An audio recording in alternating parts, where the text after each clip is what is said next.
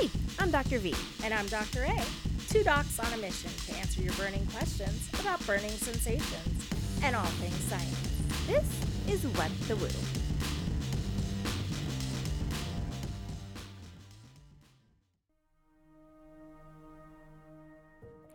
The entire baby boom population alive today had the measles as kids. Bring back our childhood diseases. They keep you healthy and fight cancer. That's a tweet from Darla Shine, a former Fox News producer and wife of White House Communications Director Bill Shine. She's one of a growing number of underinformed and overly loud people sharing dangerous information while ignoring the path of dead children left in her wake. Is life really better with measles?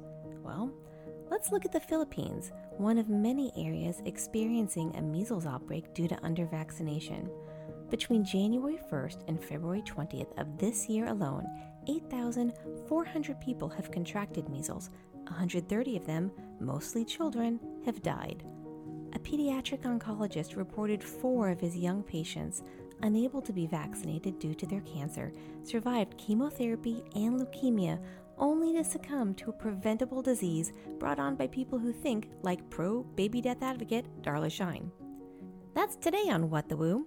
If you're enjoying the WooCast, please subscribe and leave a review so we can grow the Woo crew. Now on to the show. Did you have chicken pox when you were little? I did. It was a big deal. It was. How old were you? Gosh, I think I was in 2nd grade. Okay, yeah. I think that was like right about, I don't know why it hit 2nd graders so disproportionately, but it was. And like we didn't have chicken pox parties, but I don't think anyone went out of their way to quarantine you. Oh, no. I remember when my neighbor got chicken pox, you know, my mom made a big deal about it. Like, Yeah. Oh, Andy down the street, her family's got chicken pox, so we should probably see them some point soon. Yeah. And then you all can get your chicken pox too. Yeah, and it wasn't like, yay, like let's just get this over with. It's going to suck. Yeah, Like- it really was. And the whole point was to get everybody in the family to Yeah. have chicken pox at the same time. Because no one wants a second round of chicken pox. No, and so I remember I got chicken pox and I was super duper pissed because I was in a dance recital, and after like however many years it was, you get like a special necklace after your 3rd year in dance recital, Oh, that's fancy. and that was my year to get the necklace. And like you have to understand, I was not one of the girls who was in the front row at the dance recital. Like I was always in the back, right? Like just kind of like waving my hands back and forth, and my costume was stapled together. Like that was like my only chance to be in the spotlight. Right, and then you can like show all your friends, look, I'm so good at dance. actually did. I'm so good that I got a necklace. I got a necklace. I got my participation award, and I wasn't even there for that. That's why I'm in medicine and not dance. Oh, right. I'm sure that's the only reason. Well, yes, Yeah. among many reasons, but yeah. So, I mean, obviously that was the sucky part of it, and then you had to sit there like a leper in the. Did you have an oatmeal bath? I did, and we had a lot of calamine lotion everywhere. I had a terrible case. I had chicken pox down my throat Yeah. and deep in my ear canals. And yes. It was, I think I was out of school for over a week, which was a huge deal for a nerd like me. I didn't want to miss school. you know?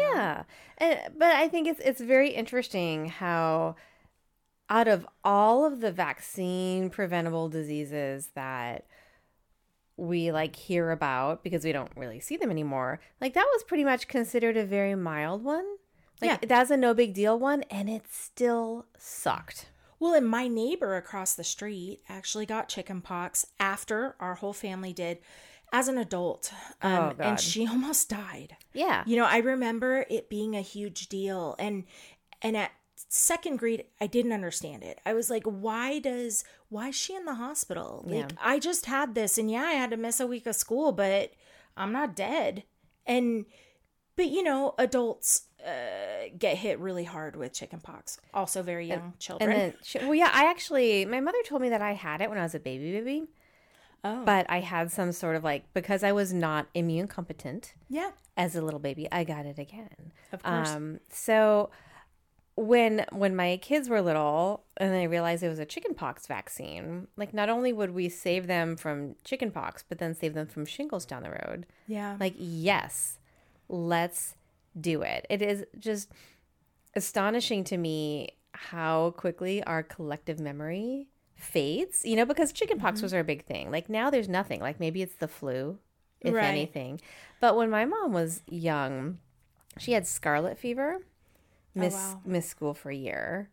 That's crazy. I mean, that changes your entire life. Yeah, and it's like, okay, that's just what happens, right? And then the generation before that, polio, like everybody had an aunt that was in an iron lung and you never saw them.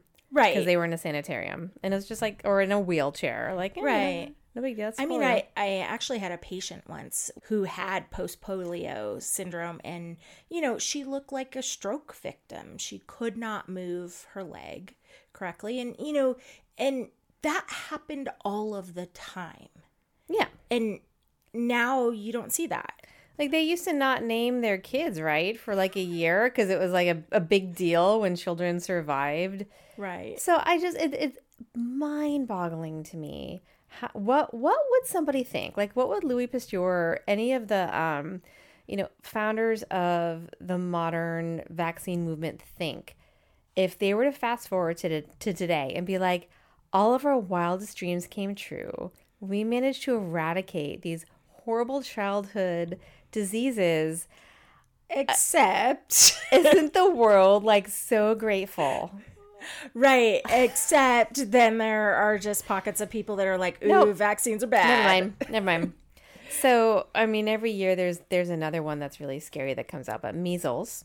Yeah. All over the news. All over the news right now. And, it's really easy for folks to forget. It was also all over the news a couple of years ago. Yeah.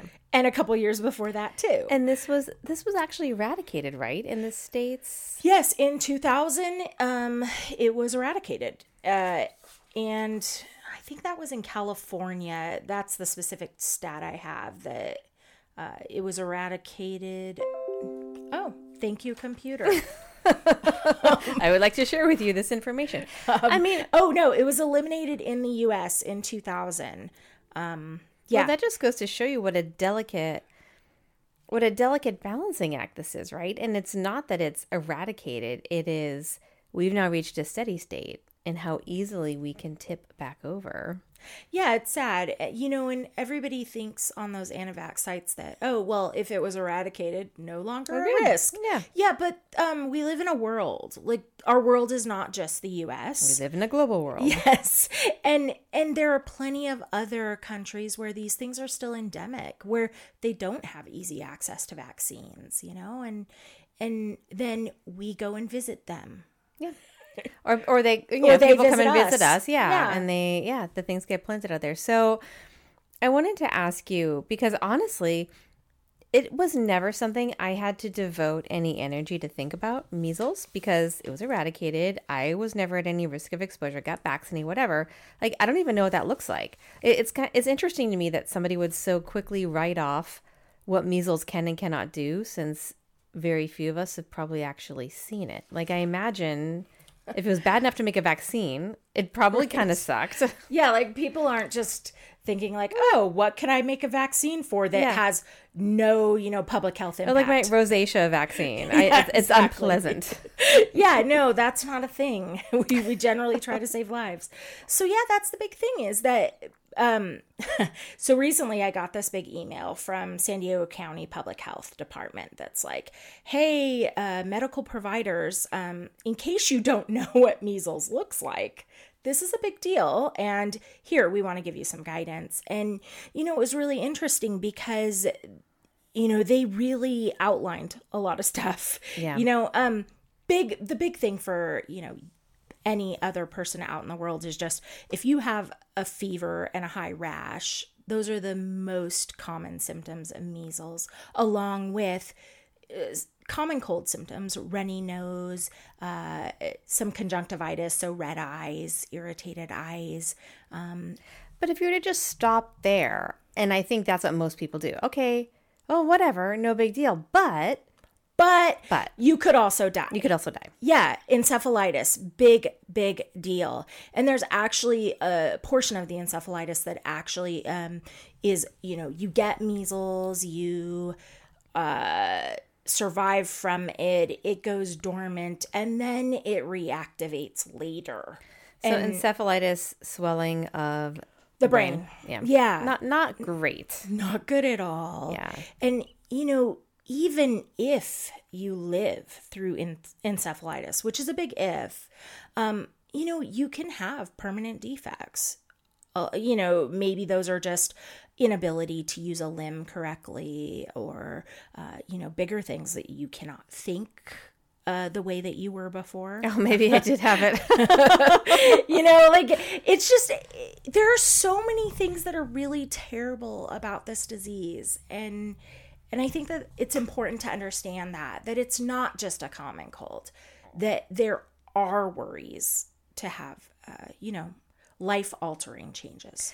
Yeah, and it's interesting to me. I was reading a book by this guy. He's a doctor, an immunologist, and he's also sort of out in the public space having debates with people publicly about these things. And the conclusion that he came to when he's talking with anti-vaxxers is, like, there's nothing you can say to convince somebody whose mind is already made up that they should get vaccines, because it's sort of this circular argument. Like, regardless of how bad the disease is, it doesn't matter because I'm not at risk. Me. This is about me. I'm fine. Right. It's not there. And I can count on all these other people to protect me. And so the only cure for them is to have an actual experience outbreak. And that's exactly what we saw happen in Washington. What did they say? That the immunization rate in the last month has gone up 500%? Yes, 500%. And what I find interesting is, so they've got more than 50 confirmed cases of measles in just Clark County alone. And over 90% of those cases are known to be unvaccinated children. Yeah, I mean, only one is actually not a minor. And this surprises who? I mean, the anti-vaxxers. Yeah, exactly. That's the thing, is it doesn't surprise me at all, Yeah. And it's really interesting to me because, over 90% are known to be unvaccinated. And I was just reading the statistics from the county health department, and that other 10%, it's not that they are known to be vaccinated. It's actually that the vaccination status could not be readily determined. Yeah. Which usually equates to they also weren't vaccinated. So there's, I don't remember the exact number, but the CDC knows, because they're scientists and they study this stuff, that there is a specific percentage of the population that has to be immunized in order for herd immunity to work. It's something like 90%. And that 10% is supposed to be reserved for people who cannot get vaccines, right, in order to protect them.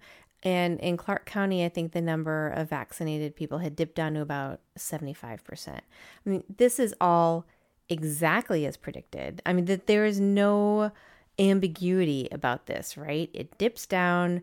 People get the disease. I think they said that this particular strain had come from like Europe or something. Somebody had been traveling. Mm-hmm. Measles is airborne, right? It is. It's caused by respiratory droplets. But the big deal is that you can actually infect other people before you have symptoms. So you're contagious from up to 4 days prior to having symptoms, and to 4 days after the rash comes up. And the rash is not the first thing that shows up.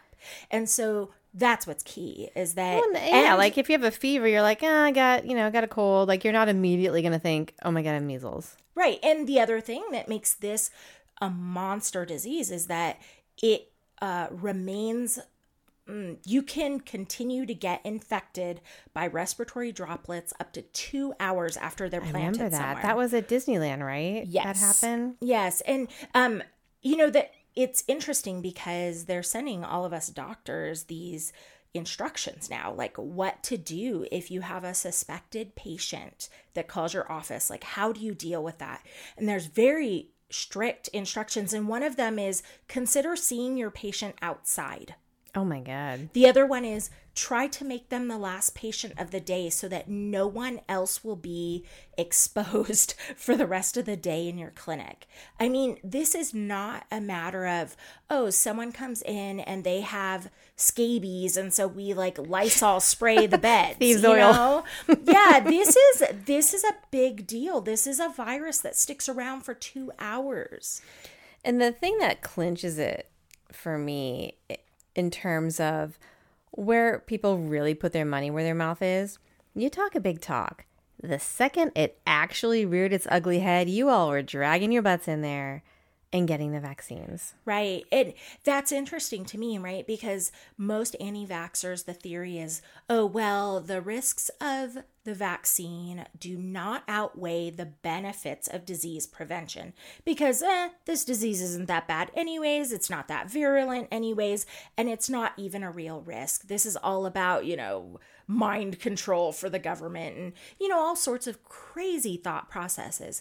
But when that risk is shown to them and it's in their backyard, they are posting on Facebook about, hey, my kid is not vaccinated and I'm in Washington. How do I prevent it?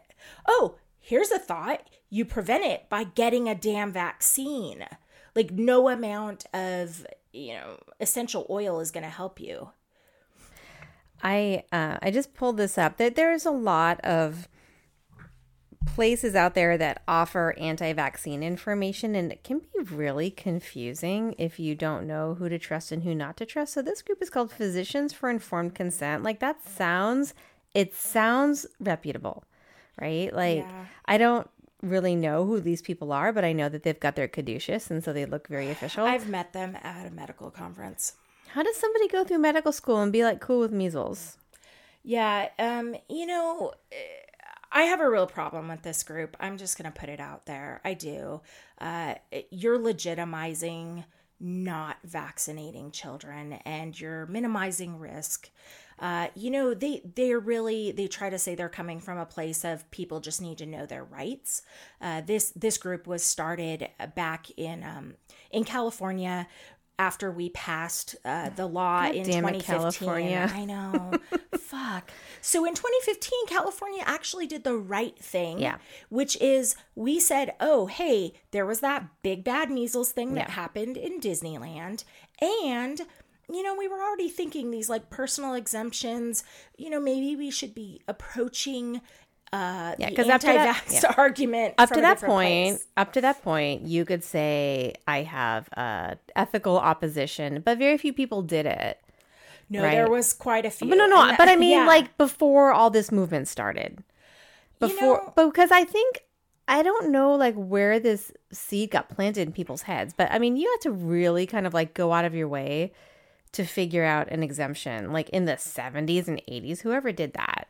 Oh, yeah. Yeah. So no, I'm talking about like when the 15 years-ish. So like this is interesting because they have a little fact sheet here about measles, and it was just kind of all the stuff that we were just talking about, saying, oh, well, whatever. Like even if you do get sick, the fatality rate's down because our, nutrition's better, and only a fraction of a % got encephalitis. Like, okay, so? But if your kid is the one that dies of encephalitis, that's probably bad. And then you can treat measles with vitamin A. Oh my God. No. So are you going to just eat a whole bunch of carrots and hope it goes away? And then they said there are studies that suggest a link between naturally acquired measles and reduced risk of blah, blah, blah, Hodgkin's lymphoma, blah, blah. And yet I just saw a paper the other day saying being immunized against measles is shown to be preventive from your immune system. So it's just, it's fascinating to me that they'll sort of like cherry pick their data. And these organizations also are the first ones to sort of come around these conspiracy theories and say the CDC is bad, who is bad, the government's bad. And yet, who are they citing in this fact sheet? CDC, who? Like, I trust your data, I just don't trust you. Right. Like you're either a global conspiracy trying to kill everyone or you're not. Like you don't get to cite their information if you don't trust the organization. Yeah, the hypocrisy runs deep with these groups, and it just breaks my heart because when physicians start giving these arguments credence, we really get those folks that were in the gray area and not really knowing whether they were believing the conspiracies or not, and then a doctor says something that is wrong and is not science-based, but they're like, oh, but Dr. So-and-so says this is okay. I mean, we have Dr. Sears, who developed the altered vaccination right up the street schedule. in San Clemente. He got a lot of trouble, didn't he? Yeah, he has. And, I know some folks that have specifically espoused his arguments for the altered vaccination schedule. What he doesn't talk about is that altered vaccination schedule causes problems. There's a lot of folks that are like, oh, but at least they're getting vaccinated. No. What we do know now that the research has been published is that when you vaccinate on a schedule that is different from the schedule that we have set up, that increases the child's risk of febrile seizures. And as we have more febrile seizures, that increases the risk of brain injury. So it's not just a simple argument of, oh, well, at least they're getting a vaccine and, we're trying to approach this so that we're not overwhelming the immune system. That's not a thing. There's a lot of research that supports the schedule we have.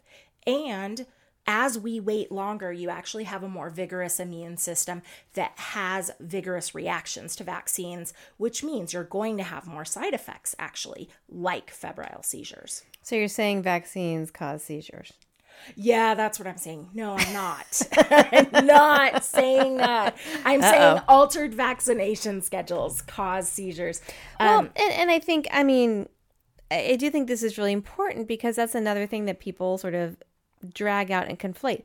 Oh, well, you just said that they were totally safe and now you're saying they cause these things. Like, they are a potent biologic. That's why they work. Yes. And they absolutely can have some adverse events, but you have to look at the data, right? To me, it's sort of like those people who say, like, I'm never going to fly in a plane because I'm scared of flying. And yet they drive around on a friggin' motorcycle, right? Or get in the car. It's like, okay, so you have this idea in your head about this thing that's really scary, but statistically, like, the numbers don't lie. The chances of that happening, like, we should all want to fly planes to work every day.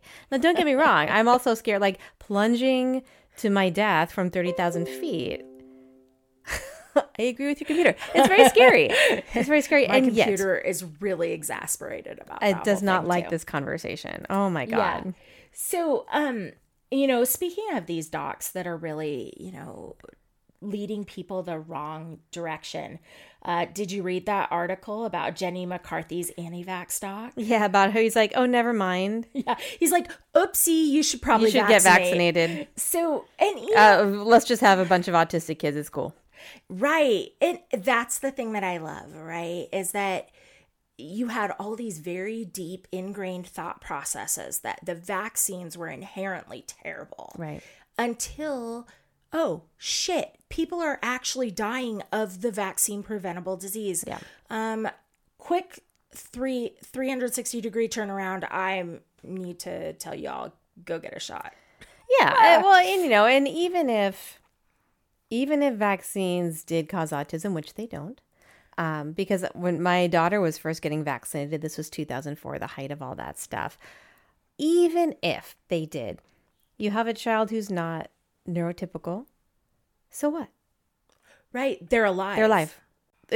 It's mind-boggling to me. Well, and it's also setting up this situation where we're actually saying that autism is worse than measles death. Yeah, which is not true at all. Not true at all. And absolutely, like, horrifically offensive to all the folks who are living with various degrees of autism on the spectrum. Yeah. So a whole nother topic of conversation. But it is interesting that this guy all of a sudden is sort of jumping ship. And Jenny has been quite quiet lately. Funny. It's interesting how that works. Well, as a physician, I have to wonder, I have to wonder what even made him say such crazy shit to begin with. But he really was, jumping on that bandwagon with Jenny McCarthy. And interestingly, he was quite vocal during the Disneyland measles outbreak and really just kind of saying, hey, this isn't a big deal. I don't know deal. what you guys are talking about. And yet, for some reason now, it's a big deal. Which, by the way, I mean, the Disneyland outbreak was a multi-state outbreak also, just like the current outbreak. Well, yeah, I mean, if you wanted to plant a child plague bomb anywhere, like the most effective place to drop a plague bomb, Disneyland. It's Disneyland. Yeah. I mean, it's like if you don't get the hint after that, even California changed their laws. You know, and I have to wonder if there is a suddenly an oh shit moment with that doc, because we have a moral obligation to do no harm as a physician. Sure. And there have been physicians that are held criminally liable for essentially malpractice, and civilly liable, which is the easier thing to go down. And, he practices in Santa Monica. Of course he does. With a whole bunch of rich people who are anti-vaxxers who I'm sure might want to hold him criminally or civilly liable. Such a place of privilege. And yeah, I mean, there is no group of people that will turn on you faster than that group if they realize... Like, oh shit, my kid now. Yeah. All of a sudden, all it takes is one of those kids to get encephalitis, and for them to finally come down out of their lavender-induced euphoria and realize, I screwed up, I killed my child. Yeah, it reminds me of when I was practicing clinical medicine a while back. In 2008, there was another outbreak in San Diego of measles, and I was in clinical practice, and someone brought their child into my clinic with a rash and high fever. And, we automatically, we put them in isolation, all of that. And I go to talk with the parents, and I'm like, hey, so what do the vaccines look like here? And they're like, well, there aren't any. And you could see, I didn't even need to go further than that. The horror in that mother's face of, oh shit, this is real. Yeah. And literally, there was no, oh man, you should have vaccinated. Why didn't you vaccinate? I didn't need to have that conversation. Literally, she said, what do you think is going on? I said, well, we have to rule out measles. And she said, okay, well, I need to get everybody shots, don't I? Yeah. It was just that moment. And certainly, you can stop playing around at fun, homeopath, hippy dippy day when reality comes crashing in. Oh shit, the world is trying to kill us. Yes, and it's really interesting. And your doctors are trying to help it not do it quite so fast. Right. And the majority of anti-vaxxers are coming from a place of privilege where they are usually financially privileged, and they're usually in very safe, affluent neighborhoods. And these things really just don't, they're not on their radar because, oh, well, it's not in my backyard. But these are also the same privileged folks that are going on really fancy vacations to Bali. And I believe that is also, in an area where there are endemic diseases. Well, and even not Bali. There's plenty of other places you can go. But I mean, there's all sorts of different ways that they come in. It's not just privileged people bringing it in. It's people, just the fact that we're in this global economy. But the thing that really strikes to me is that for them, there really aren't consequences very often, because even if their child is exposed, they have the luxury of good healthcare, and they probably are going to be more likely to survive because they can go to the hospital and get care right away and make sure everybody around them gets the vaccine so much. And they're never the ones who play suffer the oh shit card. Yeah, just scramble at the last They're never minute. going to be the ones who suffer the consequences. So it is very much it's its own cognitive dissonance disease of privilege, and I think it just sort of allows people to feed into their own desires about like how much control I have over the universe. Like I looked up, there's so many different interesting websites about vaccines, and so I found there's very similar folks in the pet world as well. But this woman started the National Vaccine Information Center. They always sound very official, right? And it's basically just this one woman who decided her child was vaccine injured, and maybe he was, I don't know, maybe one of those very, very small percentage of people that were. And instead of saying, it is a disappointment and I'm very frustrated and sad that my child was injured, but I'm still glad that in the greater picture we have these things. Instead, she decided to start this website saying that we should all... Do we know what this girl's background is? Yeah, well, so I clicked because she's the president of the National Vaccine Information Center. That she probably started. She did. She co-founded with parents of she's DBT, self-appointed DBT vaccine injured children. And so she's led a grassroots movement. Gosh, this all sounds so familiar, right? So she's done her research and she campaigns and blah, blah, blah. And now if you click on her CV, it's like 3 miles long. So here's all the articles she's written. Here's all the committees that she's been on as a public member. Here's all the places she's given comments and da-da-da. So 5,000 lines later, we get to the bottom of her CV, education. Oh, well, she's got to have like a PhD in immunology, right? She has a bachelor's in English. Oh, fuck. Okay, now here's the thing. Like, to me, if I cared about something so deeply...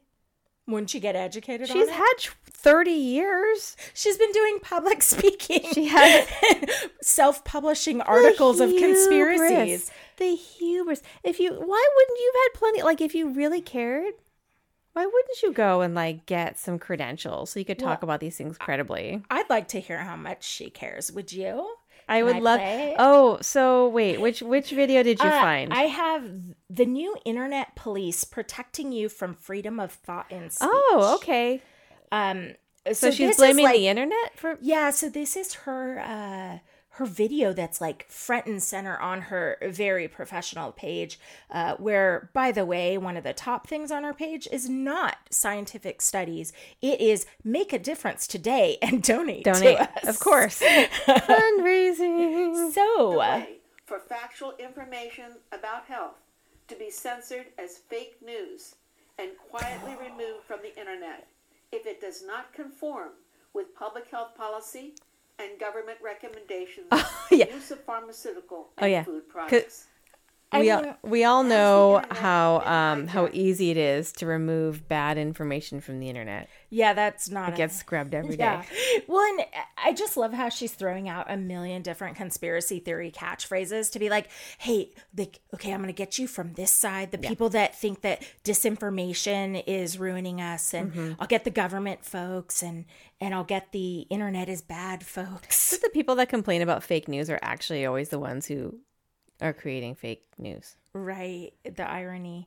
Net neutrality is meant to hold them down. Silently herded into a virtual dark age. Oh, we're being silently herded. This censorship yes, we are, but with conversations about health and vaccination. Can we define dark ages? It will not end there.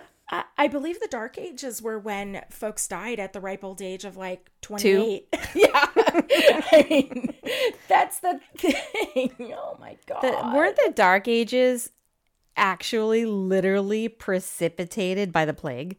Yes. A disease. Which was bad and wiped out a large majority of the population. And is treated by all these evil doctors. Right. The dark ages are when like turpentine was what we had to treat, right? Yeah. Oh. Okay, let's see what else she has to say. But Snopes and Web of Trust are rookies compared to the professional SWAT team. Well, that was perfect. I just randomly grabbed a spot, but I mean, Snopes is a rookie. Well, I believe they are considered a large professional media organization that I'm so confused already, this word salad of conspiracies. Well, what I love is that we're 5 minutes into the video and she hasn't actually talked about any medicine or science because she doesn't know any, but what she does know is how to talk because she has a degree in English. Don't forget to subscribe to our WooCast on iTunes, Google Play, or directly on our website at whatthewoopodcast.com. You can email us at contact@whatthewoopodcast.com or go to our website and fill out the contact form there. We'd love to hear from you. What the Woo is an educational podcast and is not a substitute for professional care and advice. Please seek appropriate medical care for any healthcare concerns. Opinions expressed are solely those of the doctors and not those of any sponsors or employers. Thanks for listening. See you next time on What the Woo.